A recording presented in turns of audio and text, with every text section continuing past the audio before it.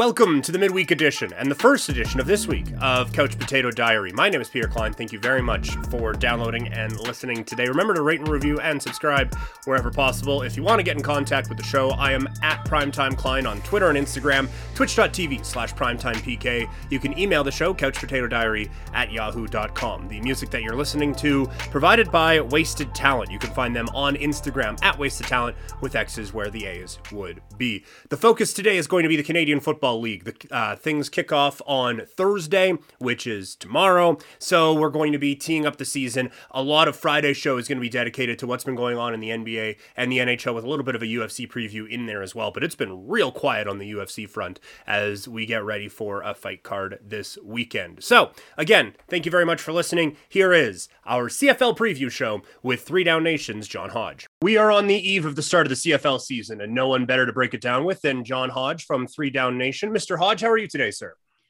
I'm doing great, Peter. Thanks for having me on. Thanks for doing this. I really appreciate it. It's a league that I have great passion for, and so excited to be able to break it down today.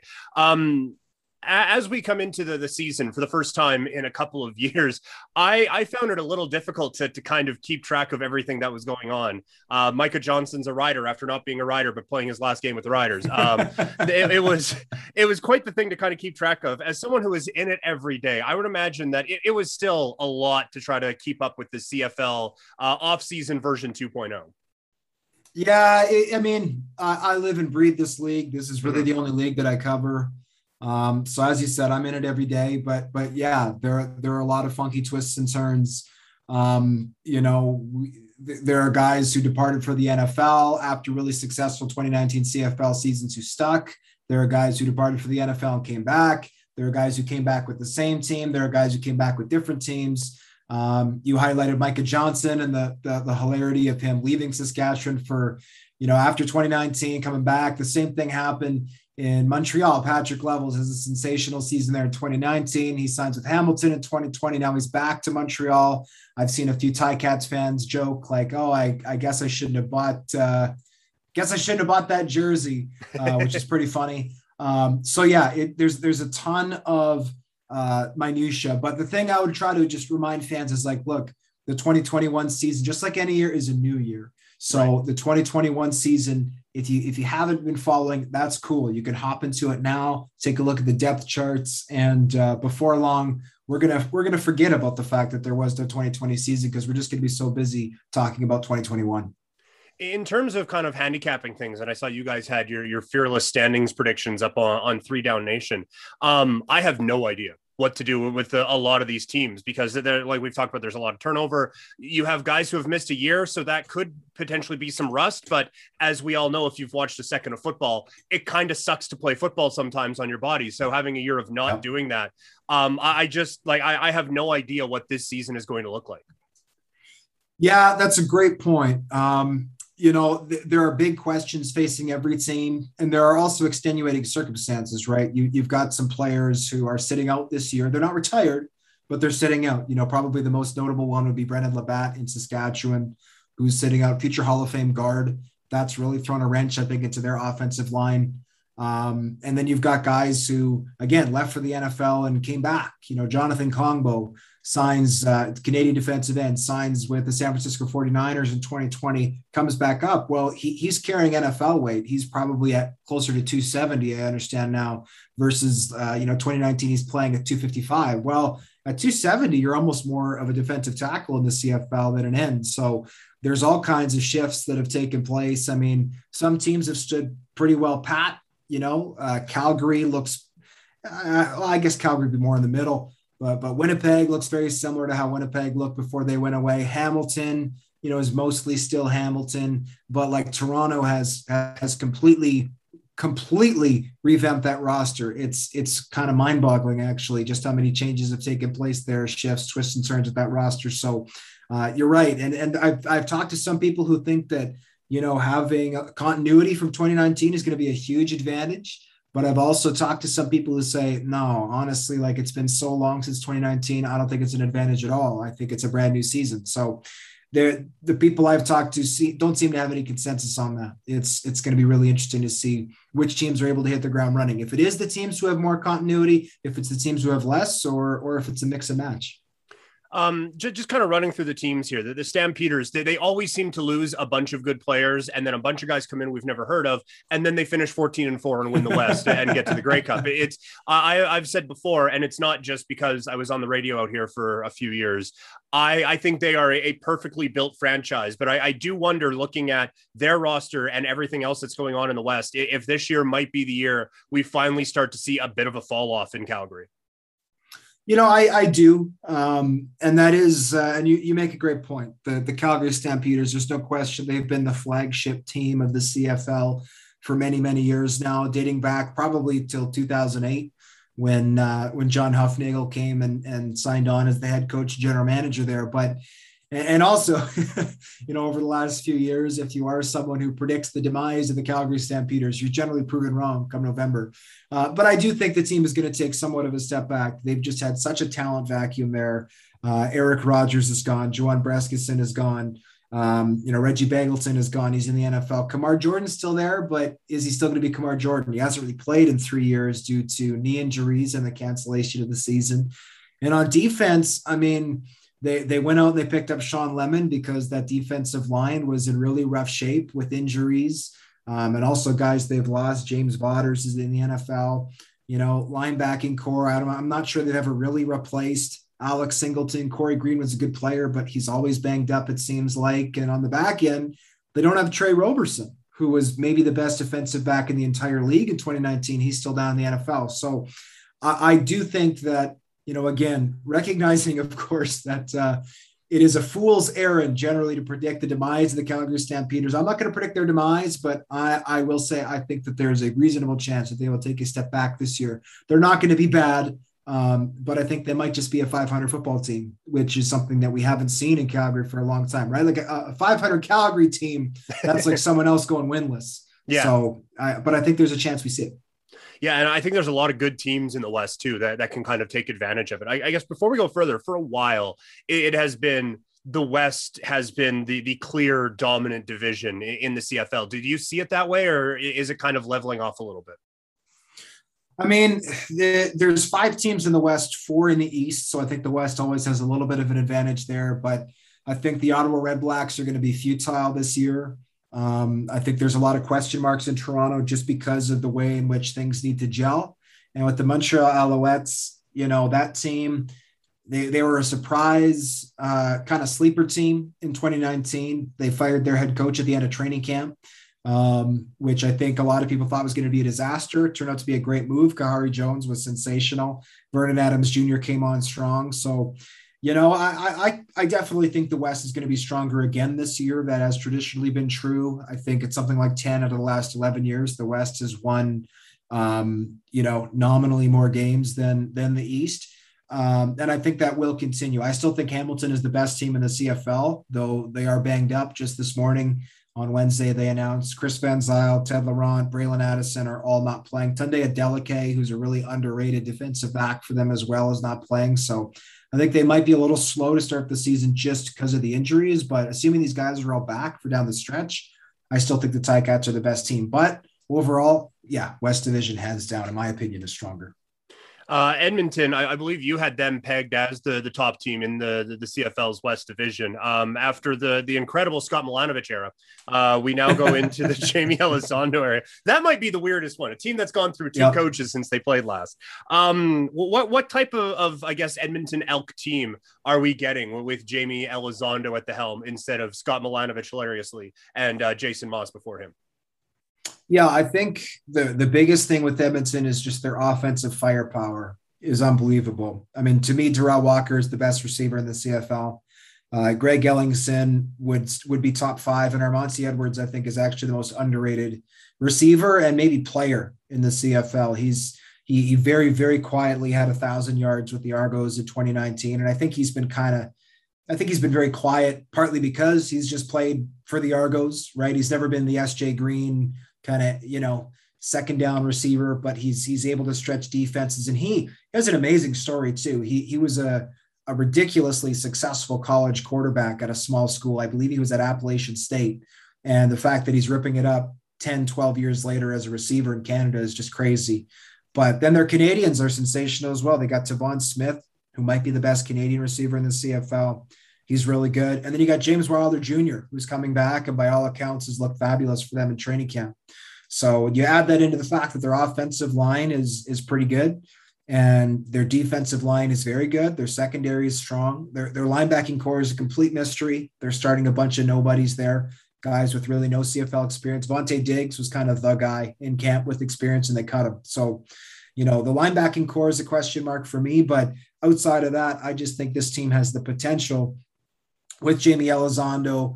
Let's not forget running with Trevor Harris, who was, they were a great duo for Ottawa dating back to 17 and 18. I think they had the potential to be sensational. That said, I thought they were actually, like a team like Winnipeg in 2019, I thought was more than the sum of their parts. I thought Edmonton was kind of less than the sum of their parts in 2019. So they got to bust through that. First year head coach, that might be a little tricky to do. So I wouldn't say that I could, I wouldn't encourage anybody to take my prediction to the bank necessarily, but I do think that they could be really, really good. With Winnipeg, the defending champions, Zach Collaros still undefeated as quarterback of the Winnipeg Blue Bombers. As someone who has cheered for Saskatchewan and just watched this league, I kind of understand that season's going to be great as long as Zach Collaros stays healthy. Doesn't always end fantastic, but it really does seem like if he's healthy, this is a very good football team. And if he is not, this team could be in trouble. Yes. And, the backup there is Sean McGuire. And if you're listening to this podcast saying, wait, who the heck is Sean McGuire? Everyone else is asking the same question. I feel bad. Sean McGuire got into, I think it was one game in 2019. He threw 2 passes, completed one, missed the other. He's a guy who they really seem to like.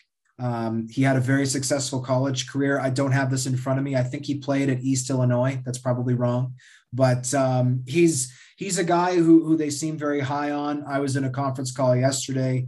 Nick Dembski was chatting with the media, and I said, well, what do you see in Sean McGuire? And he said, well, actually, the thing that stands out most to me is his leadership, the way that he commands the huddle, which I think is a really good sign for anybody who, is looking at a young quarterback. That said, it's undeniable that he's completely unproven. And as you mentioned, we've seen Zach Collaros time and time again go down with injury. I don't think the odds of Winnipeg having Collaros available for 14 games this year is good. Even with the year off, I think there's going to be at least one game where Sean McGuire is the guy, and that's going to be a huge question mark for Winnipeg because they don't have a quarterback tandem like Hamilton, where it's like, oh, well, if Mazzoli goes down, you got Dane Evans, who might be just as good. Or even a situation,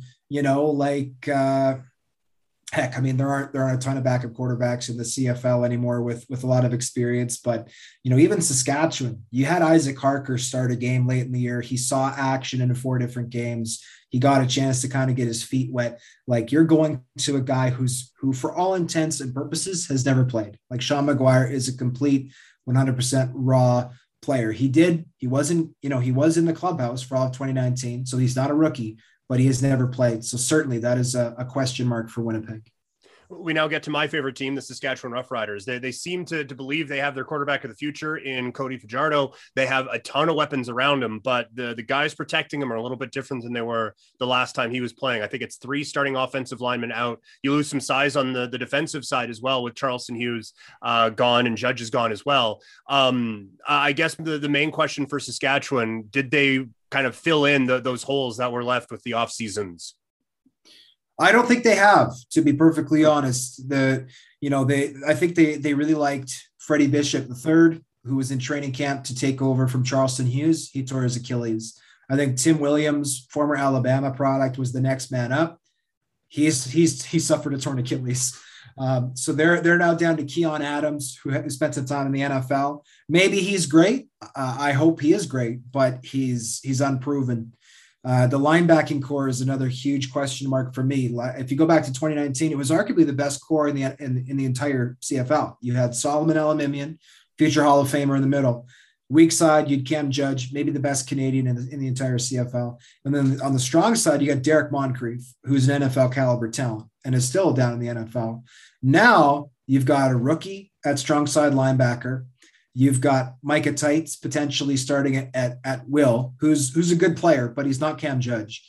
And then in the middle, again, you're basically looking at an unproven player where you used to have a Hall of Fame talent. So the linebacking core might be fine. I'm not going to write them off as being bad. All I'm saying is that's a unit that you looked at in 2019 and went, wow, this is maybe the best group in the CFL. And they've got Charleston Hughes playing in front of them. That's ridiculous. And now you're looking at it going, okay, this unit is super young. It's super unproven. It has to gel really quickly for this defense to be the same that it was. I think the good news for the Riders is they have Fajardo and all those great weapons that he uses at his disposal. On the offensive side, as long as the O-line is fine, I think the offense will be great, especially with Jason Moss, who I think might be the best OC in the entire CFL.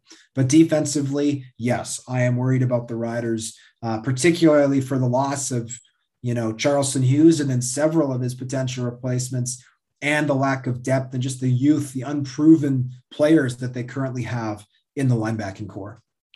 I'm in a CFL group chat, and we did our predictions. I think the last one came in just a few minutes ago, actually, and literally everyone had BC in last place. So my question, I guess, is what needs to happen for the Lions to not have that be their fate? Here's my thing with the BC Lions. I think the offensive line, and maybe it's because I'm a former offensive lineman, but I thought the offensive line in BC got a really bad rap in 2019.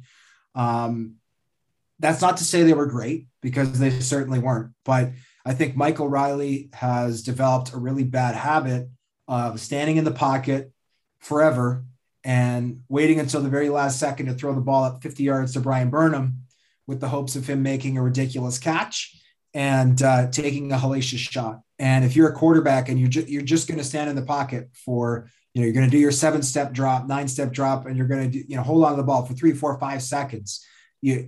I'm sorry, it doesn't matter who's blocking for you. You could have Jonathan Ogden and Larry Allen and, Anthony Munoz across the board, and you're still going to get whacked, and you're still going to get hurt. So they have upgraded the offensive line a little bit. They brought in Riker Matthews, who was a 2019 East Division All-Star with the Ticats. So I think that helps. They also have a new OC, which I think really helps, and Jordan McSimic, who did some really great things with Mike Riley when they were together in Edmonton. But I think, honestly, the onus is on Riley to fix that issue, because, yes, the offensive line needed to be improved. Yes, the scheme needed to be improved. But first and foremost, this is also, by the way, this is not something that was new in 2019 for Michael Riley. Edmonton missed the playoffs in 2018. And I think that offensive line, I don't have these numbers in front of me, but if you look him up, I think Edmonton gave up in the neighborhood of 50 sacks in 2018 when he was there. The next season, Trevor Harris comes in, replaces him. The offensive line from left to right is basically identical. Same offensive line. And I think in 2019, Edmonton gave up, I think it was something like 19 sacks. It was by far the fewest in the entire CFL. So again, the scheme didn't change in Edmonton. The O-line didn't change. What changed was the quarterback, and the sacks went down, not by 10% or 20%. They were cut in less than half. It was an unbelievably dramatic shift. So I think BC, if they are going to get out of the basement, need to rely on Michael Riley to get rid of the football and make faster decisions. I think part of the reason the Lions, and I have them in 5th place too, I think part of the reason that they're at the bottom for a lot of predictions is just because it's really tough to put one of the other 4 teams below them. Do I actually think they're a lock to finish 5th? No, I think they could climb. I think their receiving core is pretty good. Defensively, their line is super young, but I know they're really high on a couple of the guys they've found. I think Jordan Williams could be really good at middle linebacker, and their secondary might actually be the best in the CFL. It's a very good secondary. So BC, I think, they could finish higher than 5th. It's tough to put them below somebody else right now, considering, again, just because they were, frankly, a distant 5th in 2019. Yeah, I'm glad you brought up that point about Michael Riley, and we all have to call him Michael Riley this year. I forget sometimes, but I try. if every place you go to, there's an offensive line problem, like at some point, maybe get rid of the ball quicker. Like that's, and I know like there are obviously flaws in certain spots. And I don't know, BC's offensive line isn't the best in the league, but I don't think it's like 50, 60 sacks bad. And so at some point, especially with the athleticism you have rushing the quarterback in this league right now, I think you have to kind of figure out a way to do that, if nothing else for your own survival, but for the help of the football team as well. Yeah, and look, I'm not trying to say that Michael Riley is not a good player. He was in my top 50 ballot for TSN, and he's, he's a former MOP, so he's a good player, obviously. But yeah, I mean, there's a time and a place to stand in the pocket forever and launch a ball 50 yards down the field and hope that Brian Burnham makes an acrobatic catch. But that is once or twice a game, particularly if you're down a touchdown and there's a minute left on the clock. That is not what you do 3 times in the first quarter, 10 times in the second quarter, and so on. It's a habit with him that I think he needs to break. And let's also recognize the fact he's a 36-year-old man, right? He's not a 25-year-old anymore. He's a lot closer to the end of his career than he is to the front of his career. And like all CFL fans, I want to see Michael Riley still being a productive quarterback in this league 2, 4, even 5 years down the road. I don't want him to get carted off the field in 2021 and be done forever. So as you know, so I'm levying criticism his way, but I'm doing it as much as a fan who just wants to see him have longevity in his career as anything else, because the CFL is a better place when Michael Riley's a part of it. And I want him to stay healthy. And if he does nothing but stand in the pocket, holding onto the ball forever and ever and ever, it's not going to happen. He's going to get hurt again. Moving out east, I don't know if there's a ton to break down with Hamilton. It's just that they are a very good football team. And even if there's an injury at quarterback, they will still likely remain a very good football team. I guess aside from the juggernaut that Toronto has built for 2015, is there anything that Hamilton could do to kind of knock them off of this perch in the East? Here's my concern with the Ticats to an extent. They just released their first depth chart today, and there are 2 spots at which I think you can kind of point and say, oh, that's interesting. One spot is they've got a completely raw left tackle. I shouldn't say completely raw. He was there in 2019. He only started 1 game, and that's Trevon Tate, who's starting at left tackle. Riker Matthews was, again, an all-star there for that team in 2019. Was a great player out of BYU, is now in BC. I think that's got to be a concern if you're the Ticats, just because we all know the left tackle spot is so important. And the other spot that I think you kind of point and look at is the strong side linebacker position. This team signed Patrick Levels, we mentioned off the top, from Montreal to fill that spot. He's now gone. And they've got, again, a raw rookie there, Cameron Kelly, who played at San Diego State. I don't believe he has any CFL experience. And I know when I'm looking at a CFL roster, the most important thing that I want to see is a great quarterback. And after that, I want to look at Canadians. Does the team have good Canadian talent? Obviously, the Ticats have that in spades. They've got 2 great quarterbacks. They've got a ton of good Canadians. They draft really, really, really well. But after that, I'm looking, okay, who's the left tackle and who's the Sam, the strong side linebacker? Those are 2 really, really important positions. And they've got 2 very fresh faces there. Now, again, knowing the Ticats, they're both probably going to be really good, but we don't know that yet. Don Unamba was the Sam in 2019, was great, but he's gone. He left for Ottawa in free agency. So I honestly don't really see an avenue for Toronto or Montreal to catch Hamilton. I think Hamilton, I guess there's really no such thing in professional sports as cruising through a regular season. But if there is such thing as cruising through regular season in pro sports, Hamilton's in a position to do that. I think they are by far and away the favorite to host the East Final. And if they win that game, and I think they will, they're going to be at home for the Grey Cup at Tim Hortons Field in December. And that's quite the home field advantage there. Absolutely. It does kind of seem like the team that could knock them off that is Toronto. You have the Bodog shirt on there. They're plus 850 to win the Grey Cup at Bodog.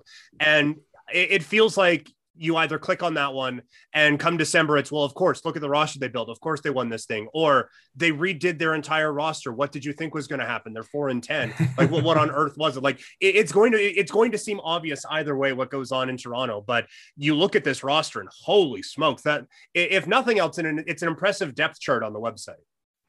It is. And historically, bringing in a ton of NFL castoffs has been a recipe for disaster in the CFL. That's generally the rule, is the bigger the name in the NFL, the worse they seem to do north of the border. Now, they brought in a ton of guys, some of whom didn't even make it to camp. Bishop Sankey retired. Martavis Bryant is still on the suspended list. I don't think he's ever going to report. But some of the guys they brought up are getting rave reviews out of camp. Shane Ray, former first-round NFL draft pick, is one of them. He seems to be taking the CFL very seriously. Yes, his goal is, of course, to get back to the NFL, but I think he's actually going to be starting opposite Charleston Hughes in Calgary when they open their season on Saturday. And I'm really, really excited to see what he does, because obviously he was a first-round NFL draft pick for a reason. He basically got kicked out of the league. Well, not kicked out, but he wasn't retained in the league by anybody, basically because of injury. It wasn't it wasn't poor play. He just kept getting hurt. He had a really, really bad wrist injury. So the fact that he's not, and he's also not 35, right? He's not an aging star who was down there for 10 years. He's still, I think he's only 27. Like, he's a relatively young player. So if he's young and he's healthy and he's taking the league seriously, then yeah, I think all of a sudden it's like, okay, maybe Shane Ray is really a guy. And if you have a guy opposite Charleston Hughes with guys like Drake Nevis and Sean Oakman in the middle, and then a linebacking core that features Cameron Judge, you've got Enoch Bwamba in the middle, like, all of a sudden that defensive front seven is really cooking. I was in a call with the Argos this past week, and I asked Ryan Dinwiddie, what's the strength of your roster? And he didn't hesitate. He said, yeah, it's our defensive front seven. We're going to get after some quarterbacks. And I absolutely think they can do that. And I think they'll need to as well, because on the offensive side of the ball, Nick Arbuckle's got a hamstring. They're going to need some time to gel. But we should also remember Nick Arbuckle spent a lot of time in Toronto with some of their biggest weapons. They've got Juwan Breskison. They've got Eric Rogers. They've brought in Tavares Daniels. So a lot of their guys who are there, as much as they're new to Toronto, they do have some history with Arbuckle as a quarterback. So I put them in second in my predictions, because I think they will gel relatively quickly. But yeah, it's hard to predict, because as you said, sometimes you can look at the roster and go, oh yeah, it's easy to see why these guys succeeded. But also sometimes the opposite occurs and you go, oh my goodness, this what we thought was a recipe for success was actually a disaster. We're up against it, so don't want to go too much longer here, obviously. Ottawa, I don't think is even really worth talking about. They're not very good. They're playing for next year. Anything with Montreal that catches your eye? Kahari Jones should have been the coach of the year in 2019. I'll go to my grave thinking that. But I agree with you. Thank you. Absolutely. That was a no-brainer to me. I couldn't believe that. Yeah, Orlando Steinauer. Yeah, his team won more games. Don't get me wrong. I think Steinauer's an absolutely great coach, but yeah, if you make chicken salad with chicken, you know what, then you deserve to be the coach of the year. And that's exactly what Kahari Jones did. He wasn't even the head coach in training camp. Yeah, they had Mike Sherman there, and he got that team to the playoffs, and they hadn't been in the playoffs in 5 years. I think that's something else people are forgetting. That team had not been in the playoffs for 5 calendar years, and he got them there with no training camp. And Vernon Adams, who, let's also remember, was not their week 1 starter. They started Antonio Pipkin first game of 2019. So they take a backup quarterback, no training camp, and so I'm in agreement with you there, Peter. I 100% agree. Yeah, I think, and we'll go out on this, but I think when they put like those videos together for the year-end awards, Kahari Jones's should have just been like the game law or the career stats for Vernon Adams and just highlighting the 2019 season. Like, really? Really? Come on now. But John, thank you very much for this, man. I really, really do appreciate it. Love talking about this league. So hopefully I can have you on again soon. Appreciate it. So there you go. Thank you to John Hodge for giving us the time today. And that's going to do it for the Wednesday show. One more show coming out this week. You can find me on Twitter and Instagram at PrimetimeKlein, twitch.tv/PrimetimePK. You can email the show, couchpotatodiary@yahoo.com. The music provided by Wasted Talent. Find them on Instagram at Wasted Talent with X's where the A's would be. And check out their producer on Instagram at Tommy Fresh music. If you haven't heard enough from me, I'm going to be back on the call for the Okotoks Dogs coming up this weekend. Only a few games left, so check me out at dogsbaseball.ca. And check out our General History podcast. We Had No Idea usually comes out every Wednesday morning. With the long weekend, things delayed a little bit. So that is going to be coming out tomorrow, talking about Olympic scandals. So check us out wherever you got this podcast. You can find that one again. It is We Had No Idea. You can find it on Instagram at We Had No Idea Podcast. All right, that's it. Hope you guys enjoyed the CFL show. Talk to you guys on Friday. I'm out.